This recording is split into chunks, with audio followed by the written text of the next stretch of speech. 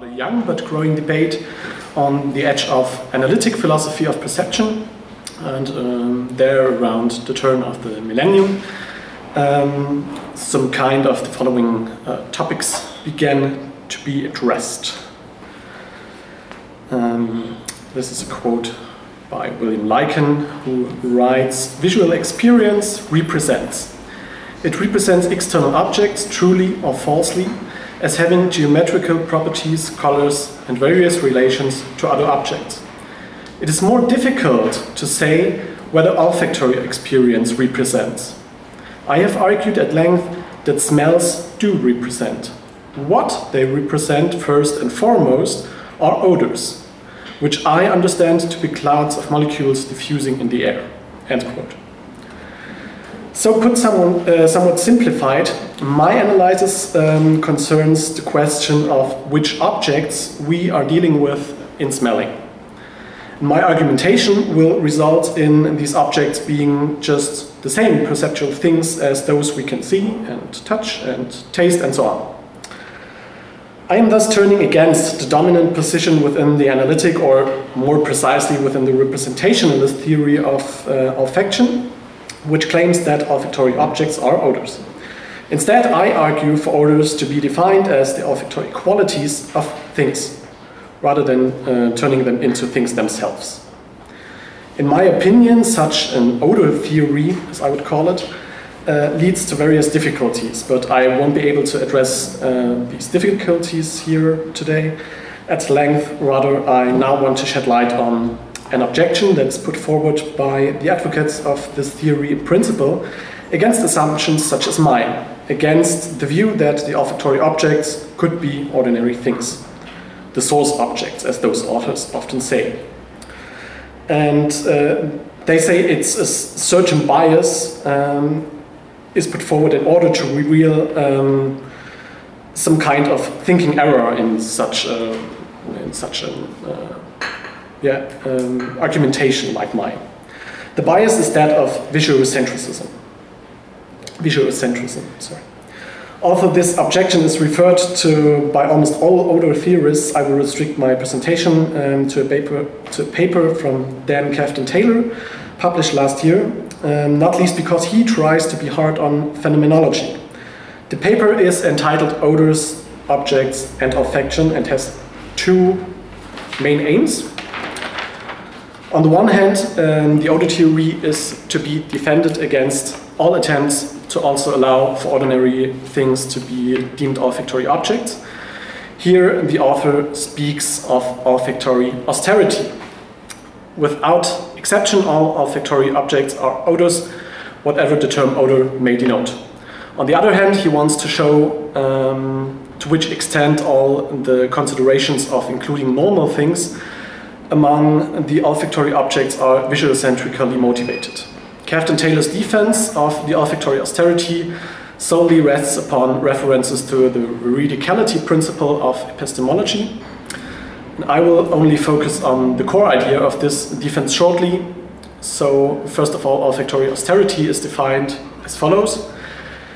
Quote, "Henceforth, by objects I will mean concrete particulars, and by olfaction's intentional objects I will mean that which olfaction represents. Olfactory austerity denies that the former are ever among the latter." End quote. Drawing on the already mentioned veridicality principle, Kaftan-Taylor develops his argument to affirm his position of olfactory austerity along the following lines. So I just tried to get some short sentences, but all are quotes from this paper.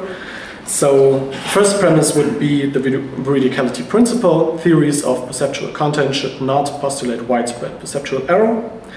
Premise 2, as the transference of an odor from one object to another is commonplace, olfactory experiences of transferred odors are widespread. Premise 3, including objects in olfactory content renders non-veridical experiences of transferred odors. Premise 4, by contrast, if olfactory experience represents only odors, then experiences of transferred odors are wholly veridical. And so the conclusion is, if we want our theories of olfactory content to accommodate the veridicality principle, then, Kafta-Taylor says, we should affirm olfactory austerity. So much could be said about this and other similar arguments. For the time being, however, I would like to limit myself to pointing out that I consider especially the strictness of the veridicality principle to be at least in need of explanation. So my basic idea there is that I don't really get the point why theories of perceptual content in general shouldn't postulate widespread perceptual error if there maybe could some sensory experience that is very known for giving such widespread error. So this is the point I would mainly criticize there. But I will have another focus today, which is what exactly does the argument of visual centricism suggest now, and what exactly is the visual-centric bias, and to what extent does it lead to erroneous conclusions about the object of our olfactory perception. Unfortunately, the texts that take up this point of criticism very rarely provide explicit explanations, so we have to work with the intuitive understanding of this term that the author gives to us. Quote again by Kafta-Taylor: "It is increasingly recognized that we will have a skewed account of perception if we try to shoehorn all our senses into the visual mold. One motivation for rejecting such visual-centric thinking about perception is the fact of widespread interactions between the senses. Experimental evidence of multimodal interactions and cross-modal links indicates that there may be no purely visual experiences to begin with. Vision may be about ordinary things such as cheese, dogs, and fish, but olfaction is not. Whatever similarities are shared between the senses, we will have the wrong view about perception's intentional objects if we generalize from vision alone." End quote. Obviously, the visual-centric bias consists in the fact that our thinking about non-visual sensory perception inevitably takes place according to the scheme of our visual perception. Therefore, my so-called thing theory of olfactory objects is based on a chimera because my understanding of objectivity has been biased and misguided by my visually dominated perceptual experiences. Thus, the certainty that the objects of visual perception are the ordinary things gives rise to the hasty judgment that the other objects of the senses are also these things. In fact, however, I don't find things like dogs or cheese or coffee as the phenomenal contents of my olfactory experience, but only the odors of these things. Quote Kafta-Taylor: "Granted, the coffee downstairs in the kitchen is typically brought to mind by smelling its aroma. Maybe one is brought to believe that there is coffee downstairs. Maybe one visualizes it. Maybe there is some cognitive phenomenology at play, but olfactory experience itself does not seem to tell. On what is through the door, down the stairs, and around the corner. To the left or right, how many paces. These are phenomenological assertions which I have provided scant support for. They seem right to me. But all this highlights is the familiar idea that appeals to phenomenology cannot be the determining factor when it comes to specifying the contents of experience, olfactory or otherwise. They are mistaken in thinking that olfactory phenomenology has a face value to it, that it can serve as the basis for our theories of olfactory content." End quote.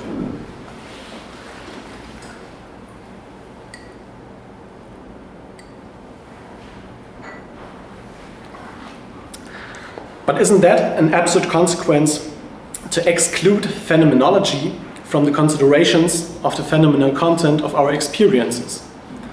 On what basis should a discussion of the same then take place? And what exactly is the contribution of phenomenology to the problem of visual centricism? So how or why does the reflection on phenomenological findings lead to visual-centric thinking? Unfortunately, the author also remains silent on this connection, and thus it also remains questionable which understanding he actually has of what he calls, at least, phenomenology. In any case, it is still highly enigmatic to me what kind of phenomenological reflection it might be that makes someone believe that we can smell the distance and direction in which a thing is located. For that is already, and just stated in the notion of smelling, so there's nothing for or against an argument about the object to be smelled in it. All one can draw from the statement is the tautological certainty that the sense of smell, by definition, cannot experience any visual effects. But for this statement, one does not have to write essays or study the philosophy of perception. In case of doubt, I think look into the dictionary is sufficient. And of course, there would be no question then that a phenomenological approach could no longer provide us with any information about the content of such a purely olfactory experience, because such an experience could never be made. It is an entirely abstract construct. A construct that only serves the terminological demarcation of a sensory faculty, but is unable to unfold any relevance for the concrete reality of experience.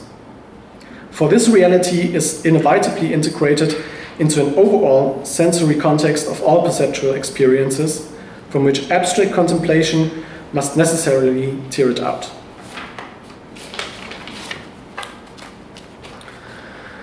So the question is still left open as to where the efforts for long arguments arise from if the aim of consideration should only be that olfactory experiences represent smellable features, visual experiences represent visual ones, and so on and so on. The fear of subjectivism clearly plays an important role here. As many philosophers themselves explain, the philosophical problem of olfactory perception is conceived of as a phenomenological one, because if, unlike seeing, olfactory perception does not encounter individual things, but only non-concrete states, it cannot know anything about the world it perceives. So, like the waking statue in the essay of Condillac, the sense of smell considers itself to be the object that it alone is capable of perceiving, the odor. From this setting, emerges the urgent question of how to ensure that olfaction is still exteroceptive, that the experience of odor thus represents states of the world rather than merely states of the subject. For this reason, odors are finally declared objects, either because one has not made it clear to oneself what objectivity should actually mean, or at least because one juggles with very different concepts of the objective. And only because there is no distinction in the representationalist third-person perspective between real and abstract experience, or experiences, that is between olfactory perceptual experience and a so-called pure olfactory experience, the problem is understood as one of phenomenology. In fact, phenomenology offers solutions if one only compares a few text passages that take up similar findings as the representationalist authors. Erwin Strauss, for example, in his major work, The Primary World of Senses, highlights a basically visual-centric structure of the healthy perceptual consciousness. An insufficiently developed visual centrism thus expresses a pathology. In his work, however, the abstract isolation of individual senses doesn't play any particular role, neither for the deduction of his findings, nor for the conclusions to be drawn for perception as a whole. Rather, Strauss in a typical phenomenological manner is concerned with revealing the relevant life world consequences of this structure for philosophical thought. With a selection from a passage entitled The Spectrum of the Senses, I will try to make plausible this parallel to the findings of the odor theory. Quote Strauss: "In seeing, our own body is and remains somewhat strange to us. I can see my hand just as others see it. Nobody can feel my hand as I feel it. When acting, I experience my hand unseen as mine. However, I can treat it like any other object. Objectification diminishes the very essence of being mine. The idea that sensory experience must be understood by analogy with stimulation, that a sensation must accompany an impulse and correspond to the cortical event, leads to a distorted analysis of the content of experience. Sensing is no longer understood as the doing and suffering of a sentient being who is directed towards the world and affected in various ways, experiences the world as well as oneself in its own bodily existence. The self-world relationship is eradicated. Qualities of touch are likewise not my sensations as visual qualities. This is because pure sensations, as pure sensations, they all are lacking the characteristics of being me in the same way. I can experience my body as mine and myself in my bodily existence solely in an ego-world relationship. As the skin is the boundary surface of the body, it is the sense of touch by which the experience of mine is fulfilled most compellingly. But no sense completely lacks the self-world relationship." So Strauss doesn't talk much, like most phenomenologists, about smell, but I hope this illustrates what I'm trying to say, or what I'm trying to make attention to. Although I wasn't able to find get the English version of the book, so these quotes are from the German version, and I translated it myself. So, but hopefully, nevertheless, it became clear, or becomes clear, how the connection between objectivity and distancing that is expressed here is based precisely on phenomenology. By describing how the senses may be differentiated, not least on the basis of their specific phenomenal relationship of self and other, Strauss makes it obvious that the experience of a sensory perception as mine is always tied to a context of experience that points beyond me, which thus also experiences the world. And precisely because in seeing, this phenomenal relationship reaches out farthest into the world, so it is mostly on the side of the world and farthest away from the side of the subject. So because vision therefore experiences the highest degree of perceptive objectivity, but not an objectivity that is fundamentally unknown to the other senses or entirely separated from them, visual centrism is not an error of thought or a mere prejudice or bias. Instead, it belongs to the structure of the perceptual consciousness of every sighted person. For the description of all sensory objects as the very same perceptual things does not, as falsely assumed by odor theory, go hand in hand with a modeling of all perception in accordance to the example of visual experience.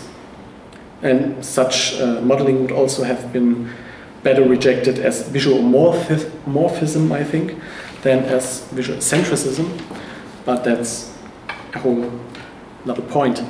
Instead, however, visual centrism is actually a defining feature of our human nature, and nothing could remove the philosophy of perception further from the maelstrom of subjectivism, then the certainty that the same rows I just can see must also be experienced with my other senses in order to be considered a real rose rather than mere imagination. So, yeah, this was it. Hopefully have a lot of questions, so I can tell a bit more about it, but I tried to bring it down and put some other facts out, so hopefully